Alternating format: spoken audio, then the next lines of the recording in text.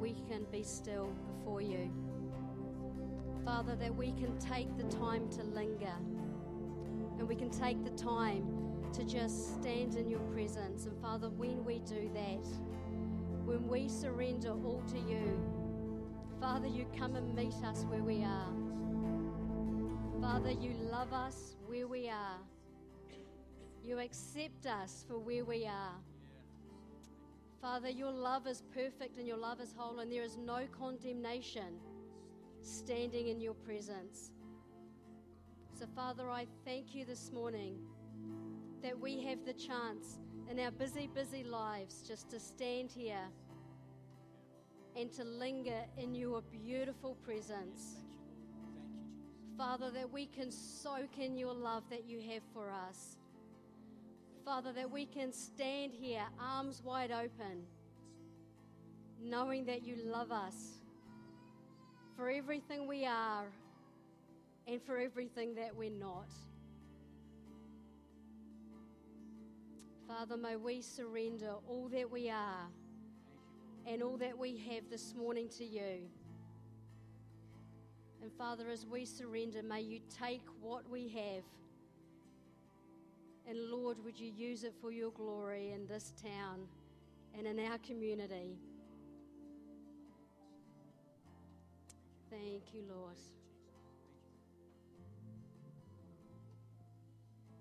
Thank you, Lord.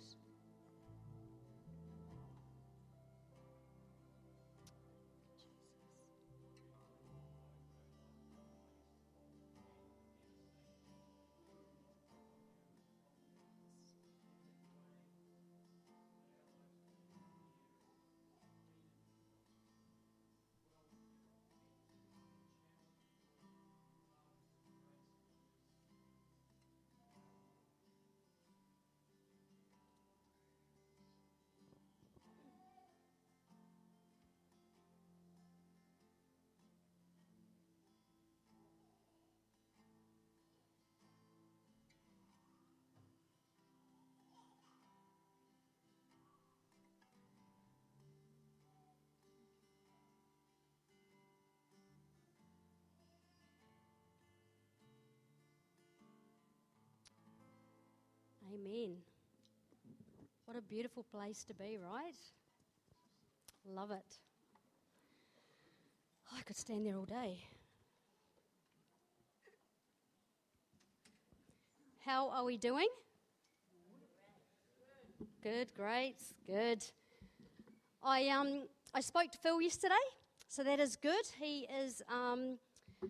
He's tired, to be honest. He's had 10 speaking engagements over the last few days, and so he is feeling a little bit worse for wear, but he said that it is going well. And so the two Phils are, they've got church today. I think they've got 2 services, although their services are long services. And then they have a meeting tomorrow, and then they make their way home, and they're back on Thursday. So I, for one, am happy about that. I think Mel's happy about that. It's been nearly a month since I've seen my Phil, so it's going to be good when he gets home. So, Kit Kats. Someone's noticed my Kit Kats. Okay. Kit Kats. Anyone want a Kit Kat? Okay, I do. I have 5 to give away this morning. So, who can tell me the theme for this year?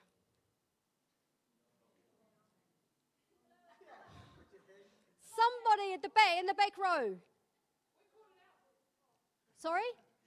Belonging, yes. Thanks, Jamie. Do you want to run those around? Okay, who can tell me, what's that? Only 4. Gosh, how did that happen? Who can tell me what our first theme for the first quarter was? No, that wasn't quite the first one. Bron? No, someone said it. Identity. Yes, Larice. Okay, so identity was our first quarter. What was our second quarter? Yeah, Ashley got it. Covenant connection.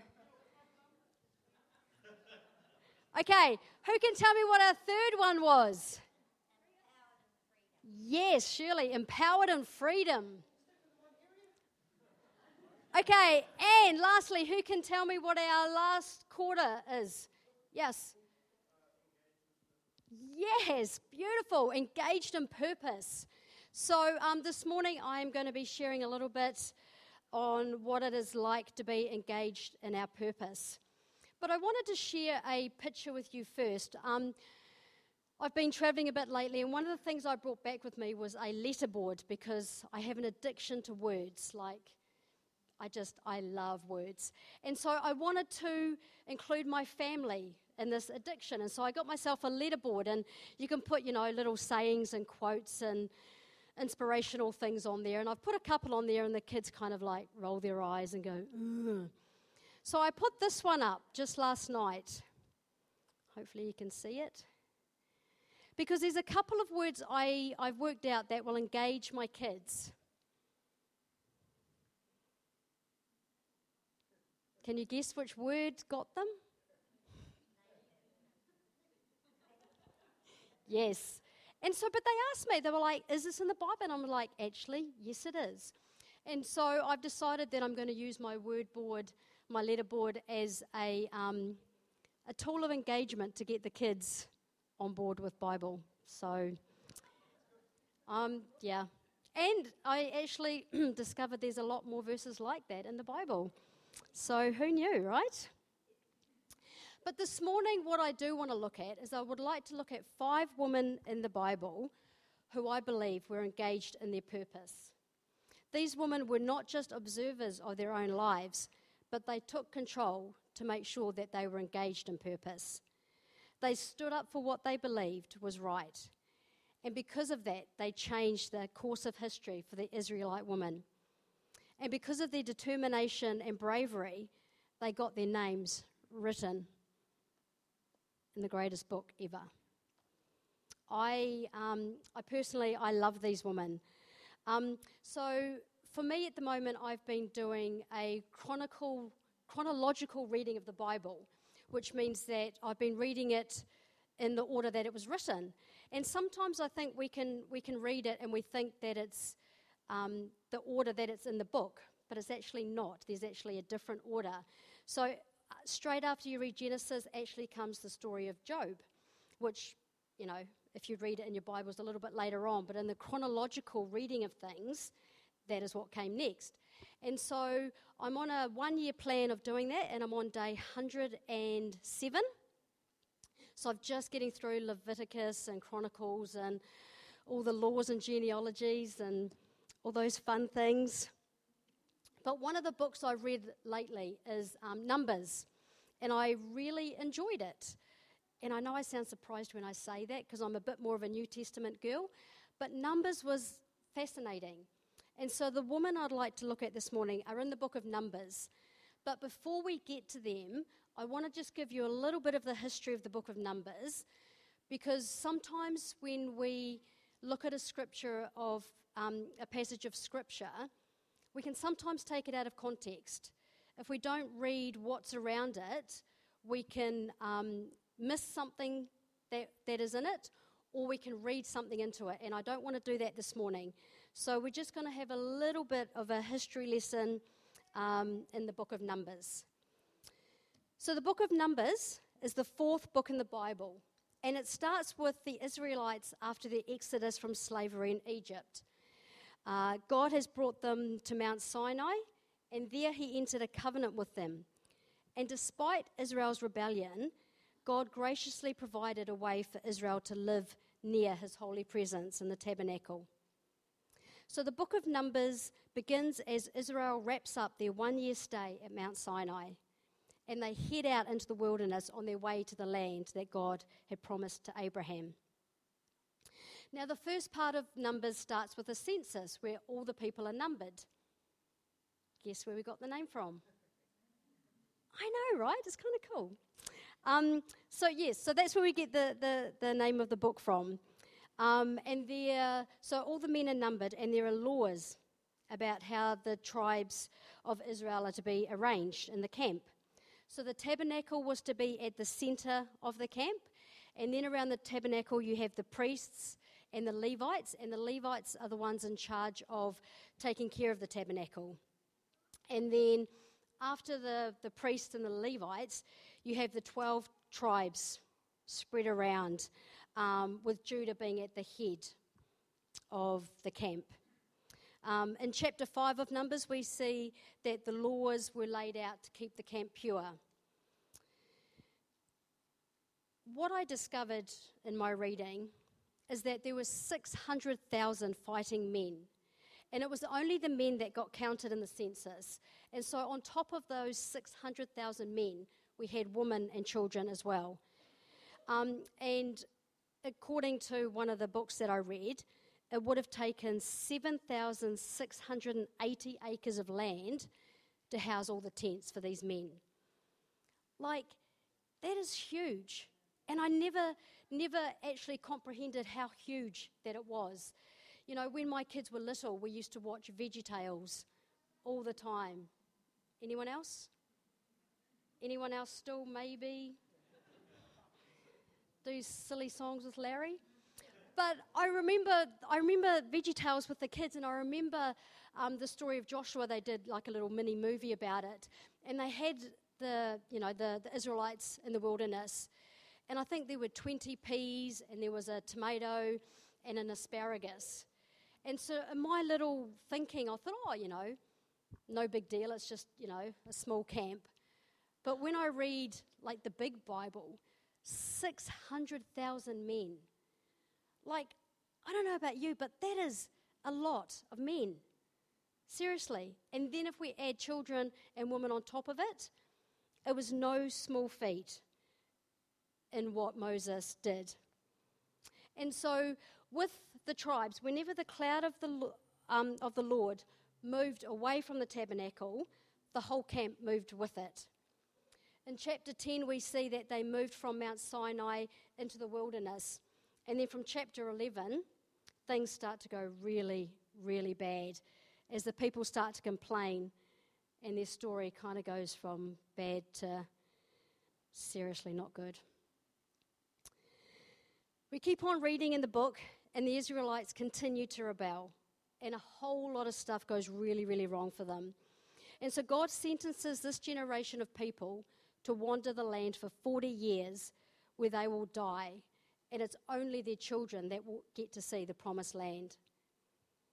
In chapter 26, it's a great story. We see that after a plague of snakes killed off many of the Israelites, God told Moses and Eleazar to take another census. Now, again, in this census, it was only the men that got counted. It was only the men over the age of 20, actually, that got counted because they were of fighting age, so they could fight for the armies of Israel. And so once all these men were counted again, there were 601,730 men. Like, again, a lot of men. Now, this part of Numbers is important for where we're going to head today. Because then the Lord said to Moses that the land is to be allotted to all those that were counted, meaning just the men. And so the men were going to inherit this land based on the number of names. So the larger the tribe, the larger their portion of land. And just to note here that Manasseh, the tribe of Manasseh, were numbered at 52,700 men, and they were the 6th largest tribe out of the 12. So, all of that history to get you to the 5 women that we're going to look at this morning. So, if you do have your Bibles, if you could turn to Numbers with me, which is the 4th book, and we're going to be reading Numbers 27 from verse 1.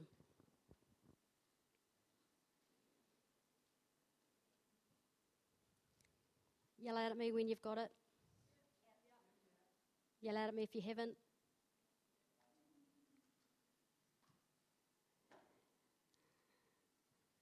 Alrighty.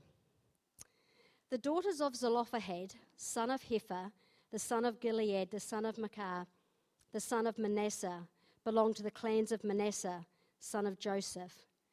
The names of his daughters were Mahlah, Noah, Hoglah, Milcah, and Tirzah. They approached the entrance to the tent of meetings, and they stood before Moses, Eleazar the priest, the leaders, and the whole assembly, and they said, "Our father has died in the desert. He was not among Korah's followers who bandied together against the Lord, but he died for his own sin, and he left no sons. Why should our father's name disappear from his clan because he had no son? Give us property among our father's relatives." So Moses brought the case before the Lord, and the Lord said to him, "What Zelophehad's daughters are saying is right. You must certainly give them property as an inheritance amongst their father's relatives, and turn their father's inheritance over to them. Say to the Israelites, if a man dies and leaves no son, turn his inheritance over to his daughter. If he has no daughter, give his inheritance to his brothers. If he has no brothers, give his inheritance to his father's brothers. If his father had no brothers, give his inheritance to the nearest relative in his clan, that he may possess it. This is to be a legal requirement for the Israelites, as the Lord commanded Moses."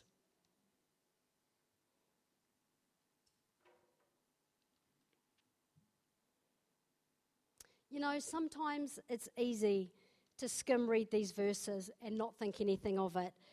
You know, you could easily just read that and go, "Oh, that was nice. You know, good on them, they stood up for themselves."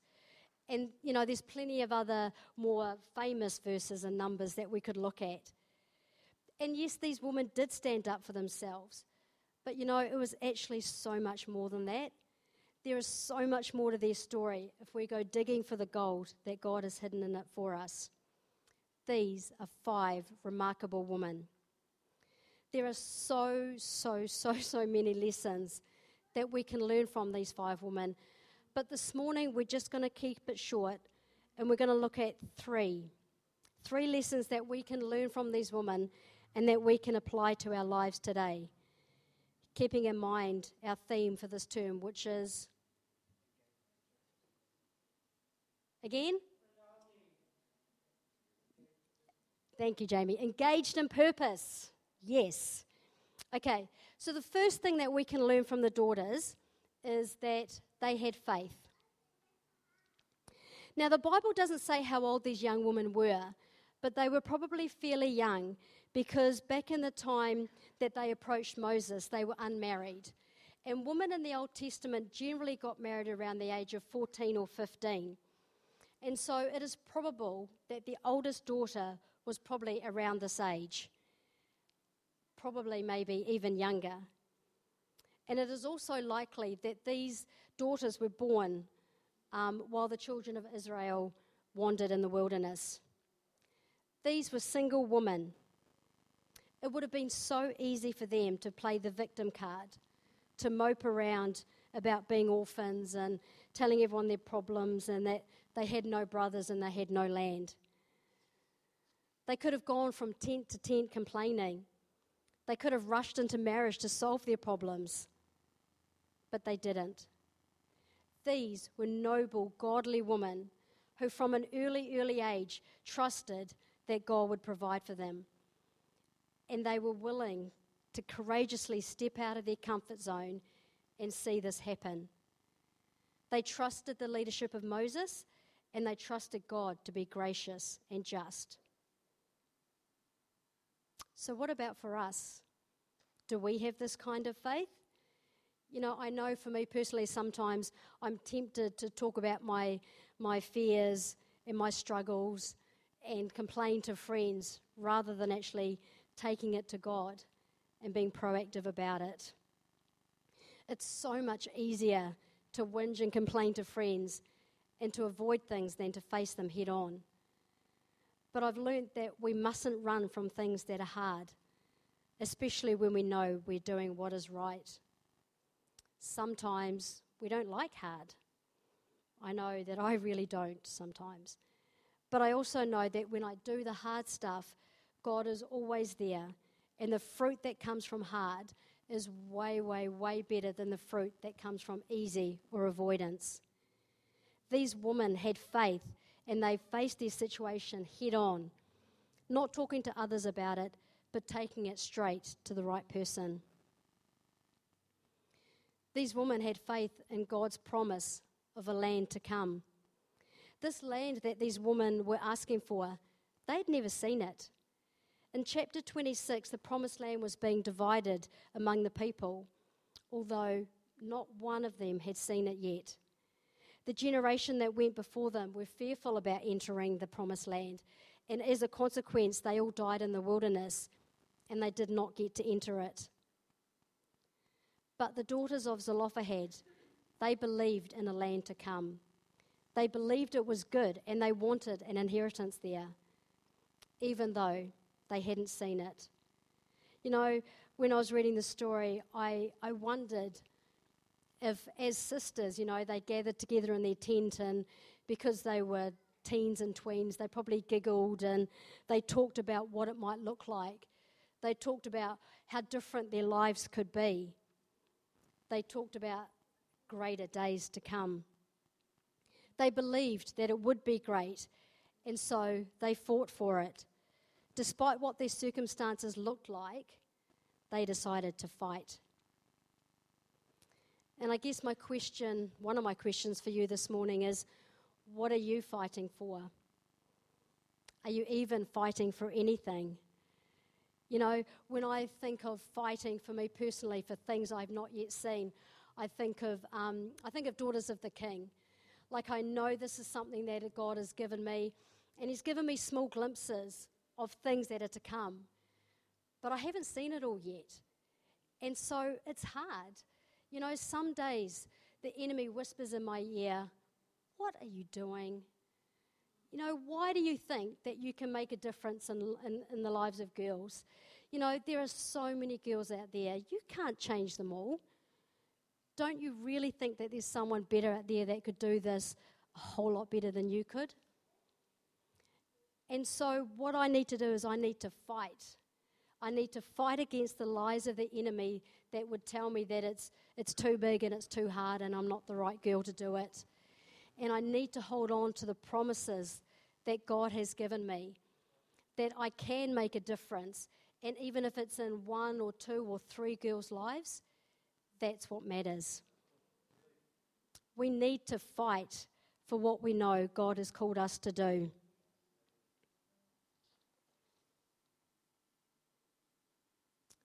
We need to hold on to the things that we have not yet seen.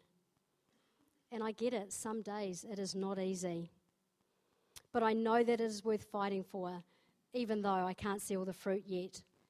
I'm sure Zelophehad's daughters had moments of doubt and insecurity in what they were doing, but they were able to look past their present circumstances and they believed in a future. It is easy to look at the circumstances that we are currently in and think, "Oh well, this is just my lot in life." But how many of us have faith to believe in the things we have not yet seen? How many of us have the courage to dream with God? These women had faith that they could be used by God to bring about change. These 5 women had the courage to approach leaders to make a change. And as a result of their faith, they were given a portion, just like all the men. They not only gained an inheritance for themselves, but for all women in this situation for generations and generations to come. Again, I would love that kind of faith, that we could imitate these daughters. You know, Hebrews 11:6 says that without faith we cannot please God. These women were young, but they were focused. You know, life had dealt them a really difficult hand, and they'd suffered a huge loss when their father died. And when he died, they lost all their security and probably lost most of their hope. But they didn't let that stop them. In fact, they used it to propel themselves into change. If your circumstances this morning are not great, don't wallow and complain, but let it propel you into a new hope. Because sometimes blessings do not come from safe and secure. Sometimes blessings do not come until we admit that we can't do life without God. Sometimes blessings do not come until we have walked a really painful road. Sometimes blessings don't come until we have prayed hard to God, begging Him for that change we so desire. And sometimes blessings do not come until we take a step of faith way outside of our comfort zone, and we watch God work through us despite all of our doubts and our fears.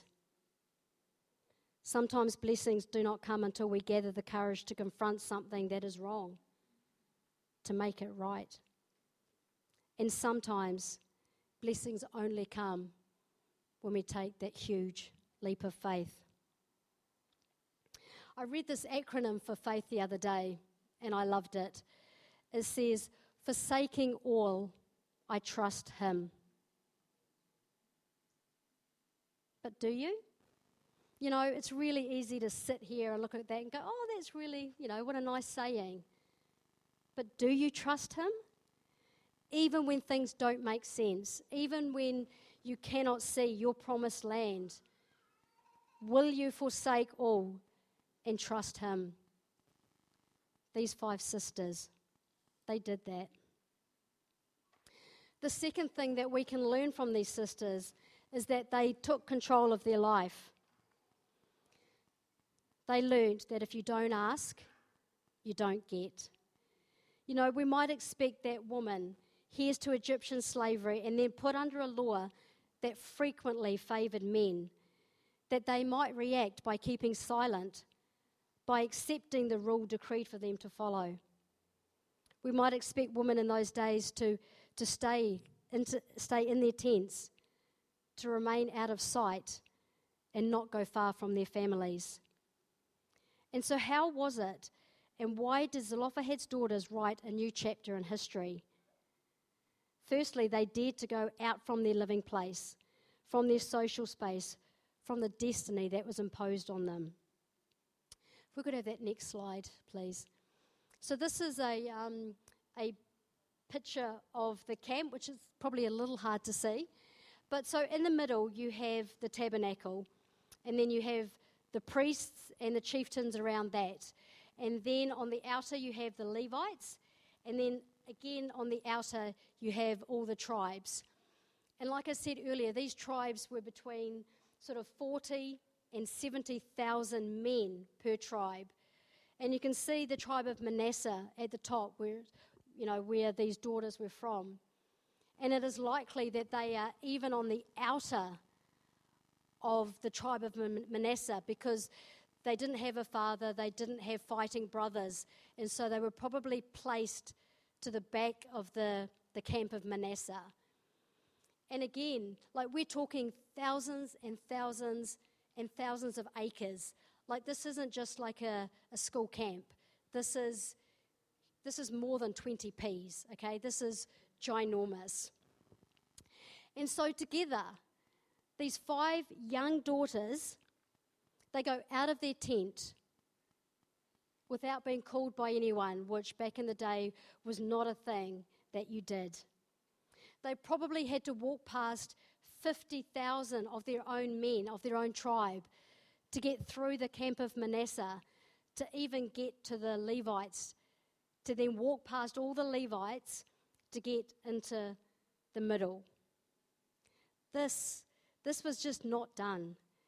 The tabernacle was a place where only high-ranking men congregated. It's the place where the tablets from Sinai rest in the ark. It's a place of holiness and authority. It's a place where women did not have authority and they did not have a voice. I think the priests and the chieftains must have been overwhelmed when they saw such a startling, unprecedented situation of these 5 young women walking towards them. I would have loved to have seen the look on their faces. But we can read these verses and we can think that it was simple and straightforward. But I'm sure that every one of those daughters had butterflies in her stomach, And I can guarantee you that before they left their tent, there were battles behind closed doors. There would have been discussions and arguments over who was going to be the actual one to do the speaking. And I'm sure there would have been doubts and fears. And I can guarantee you they would have been second-guessing their decision, probably even as they walked the tent of meetings. But despite all of that, despite everything against them, they did it anyway. They did not know the outcome, but they believed that they could change things. What I really, really love about these women is that they give us hope. They give us hope that our destiny is not fixed, even when we feel like we have no choice and no hope can be seen.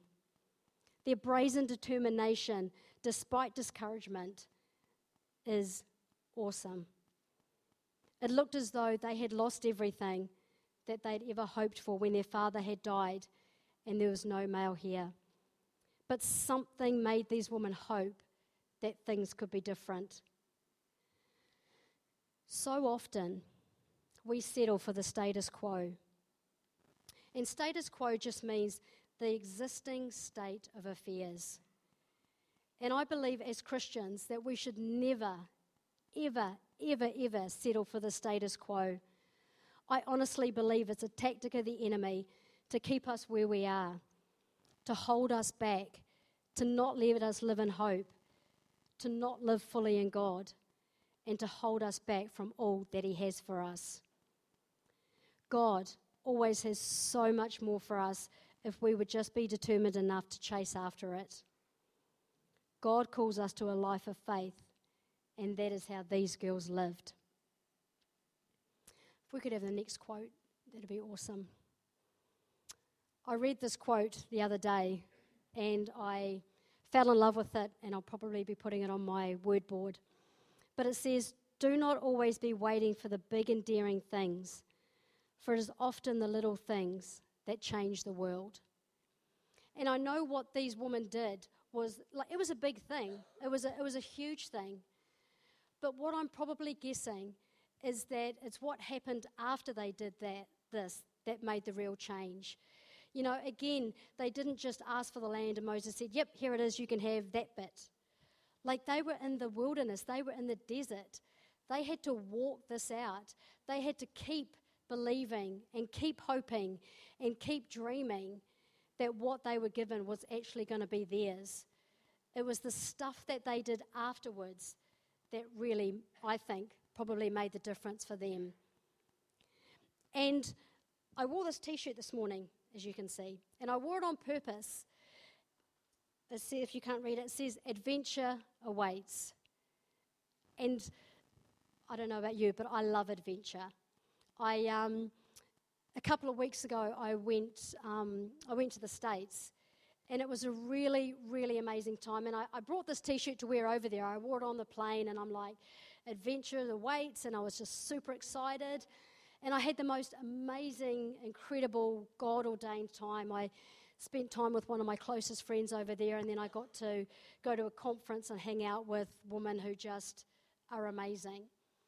And I kind of got home and I thought, oh, maybe I should put my t-shirt away. You know, I've got others. But maybe I should just put it away.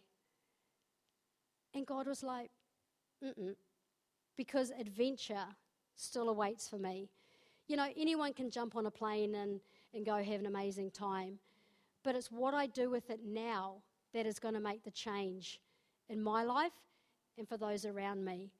It's the hard yards that I put in now that is going to bring about change. It is not the jumping on a plane. Anyone can do that. But it's the things that I now do, the unseen things, the unglamorous things, the things that no one else wants to do. Those hard things is going to be what brings change in my world and for my .k girls. So I'm wearing my t-shirt.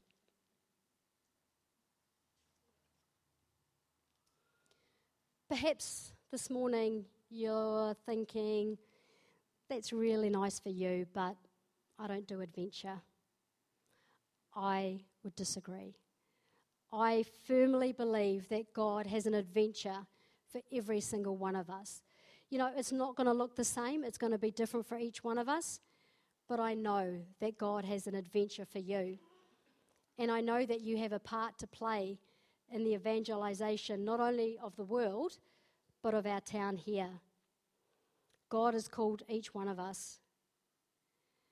And perhaps this morning you didn't realize that you can actually change your situation and your circumstances. Are you willing to be like the sisters and do the uncomfortable? Are you willing to do the small things that will bring about great change? As you spend time with God and as you dig deep into His Word to find the treasure He's hidden for you, you will come to understand that He is so eager to give you way more than you're even willing to ask for. James 4:2 tells us, you have not because you did not ask God. As Christians, we have got to be determined to possess all that God has for us. And in some cases, we actually need to fight for what we want. Not everything is going to be handed to us on a silver platter. Sometimes it's hard. But we need to learn to fight, and we need to learn to fight well, like these sisters did. So what is it that you are so desperately desiring from God? What is it that you so desperately want, but you have not even asked Him for? You know, sometimes we don't ask because we don't think we're worthy. And I can tell you now, every single one of you are worthy for everything that God has for you. And He has so much more in store, because life is an adventure that we need to go and live. The third lesson that we can learn from these sisters is that we are all called to be leaders. All of us. Every single person in here. You know, it's easy to read passages of Scripture and miss all that God has hidden in it for us. And He doesn't hide stuff to be mean. He hides it so that it's a gift. It's like a treasure that He's just waiting for us to discover. You know, these 5 women, they didn't start out as leaders. In fact, I'm sure they didn't even see themselves as leaders. They started out as orphans. They started out with no hope. And look what they ended up with because of their faith, their courage, and their determination. If we are all to be engaged in our purpose, we need to understand that we are all leaders. It's going to look different for each one of us, but we are all called. Whether it's in your home, whether it's in your workplace, whether it's at school, whether it's amongst your friends, we are all called to lead in some capacity. So here's just a couple of leadership things that I learnt as I read more about these daughters. Great leaders are liberators. They don't sit around waiting for others to liberate themselves from challenges that life throws at them. Rather, they confront the challenges themselves. They face them head on. And they not only liberate themselves in this process, but they liberate others along with them. These sisters did not wait for someone to rescue them. They did not wait for one of their tribesmen to rock up on a white steed and say, "Here I am, I'm going to save you," because they knew that it was probably not going to happen. They took matters into their own hands, and because of this, they changed history. We can all be history changers as well. Great leaders, they challenged the status quo. These 5 women did not accept the status quo that only a man could inherit his father's possessions. Rather, they challenged it. They pretty much said that our father has no sons, and so why should his name be erased from his family because of it? That wasn't good enough for them, and so they were not going to settle for the status quo, but they did something about it. Another thing about great leaders is that they're not afraid to go where no one has gone before. Prior to this time, no woman had ever stood up to demand an inheritance amongst the men. And as far as I know, no woman had gone to the tent of meetings to have her say. But these daughters did not let that stop them. They had a vision and they pursued it regardless of whether anyone had done it before or not. Great leaders are pathfinders. They're trailblazers and they are pace setters. Great leaders fight for a cause bigger than them. For these women, it wasn't all about the inheritance for them, but they knew that it was going to make a difference in generations to come. No more would a woman be unable to inherit her father's possessions. No more would a man's name die off because he had no sons. Great leaders are change agents, and that's what these women did. Great leaders are bold. These women, they were bold. They stood before Moses and the entire congregation, and they stated their case. I'm sure when they did it, they were nervous as heck, and I bet they had butterflies. But the thing is, they did it anyway. They boldly declared what they wanted. There was no pleading, there was no begging or whinging or trying to win with the crying card. They asked with boldness and they asked with determination. And because of their 2 minutes of crazy boldness, history was changed. 2 minutes of crazy boldness is all it takes to change a world.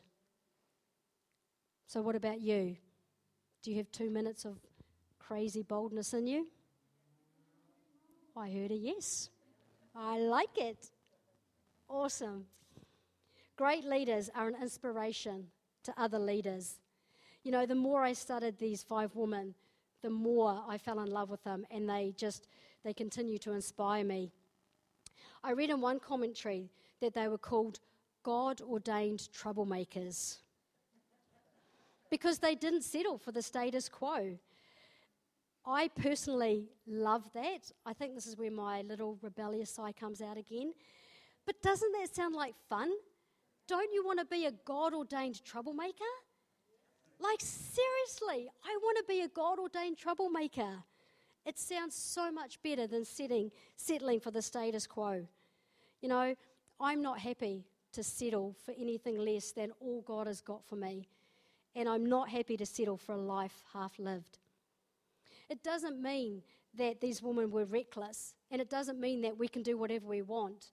You know, we read a little further on in Numbers that the daughters agreed to marry within their tribe so that the inheritance would stay within their tribe.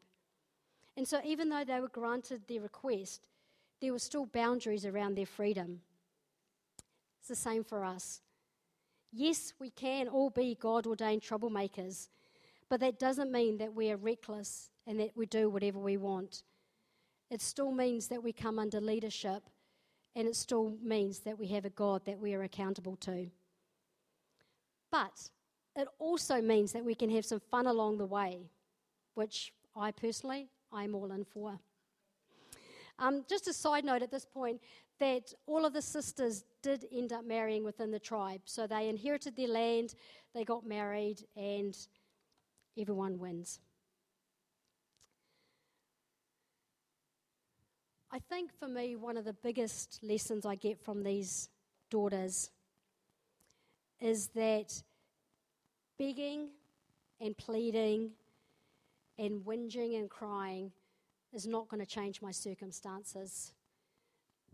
I personally know that for a fact. I did that for many, many years. I did it well. I had it down to an art, but it didn't actually change my circumstances. And so for me, what I get out of this story is that these daughters came before the right person.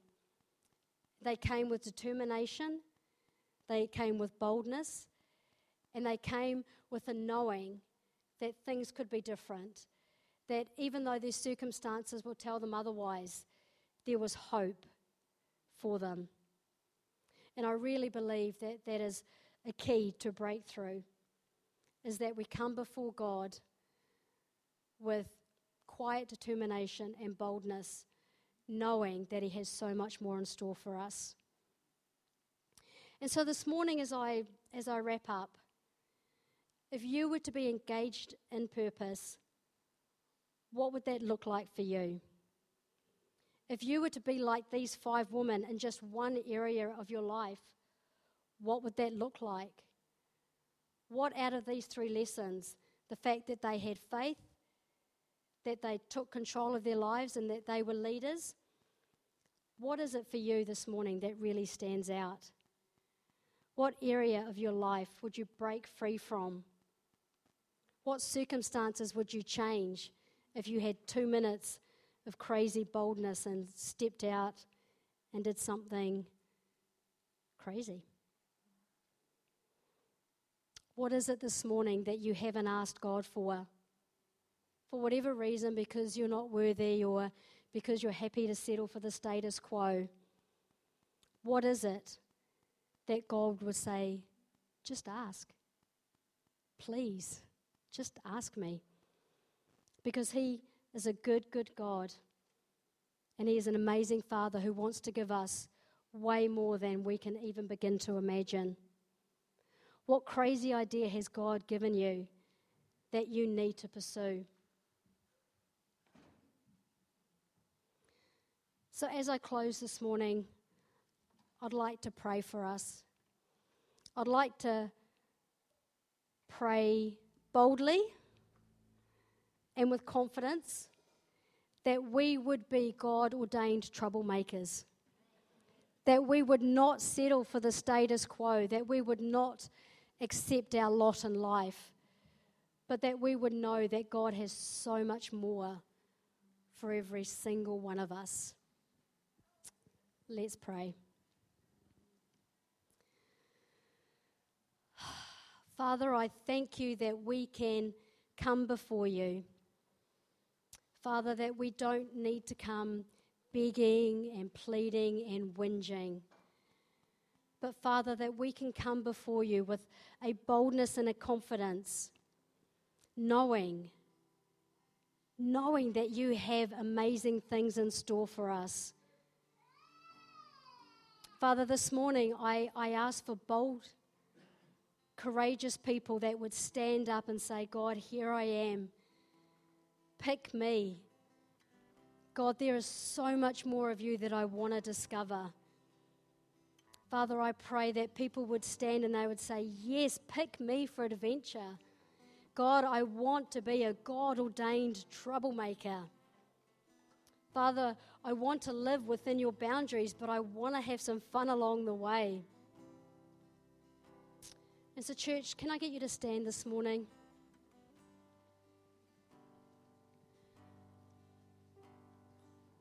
I know that there are some of you this morning that want to be God-ordained troublemakers, and that's okay. It is not a bad thing. Actually, it's a really good thing.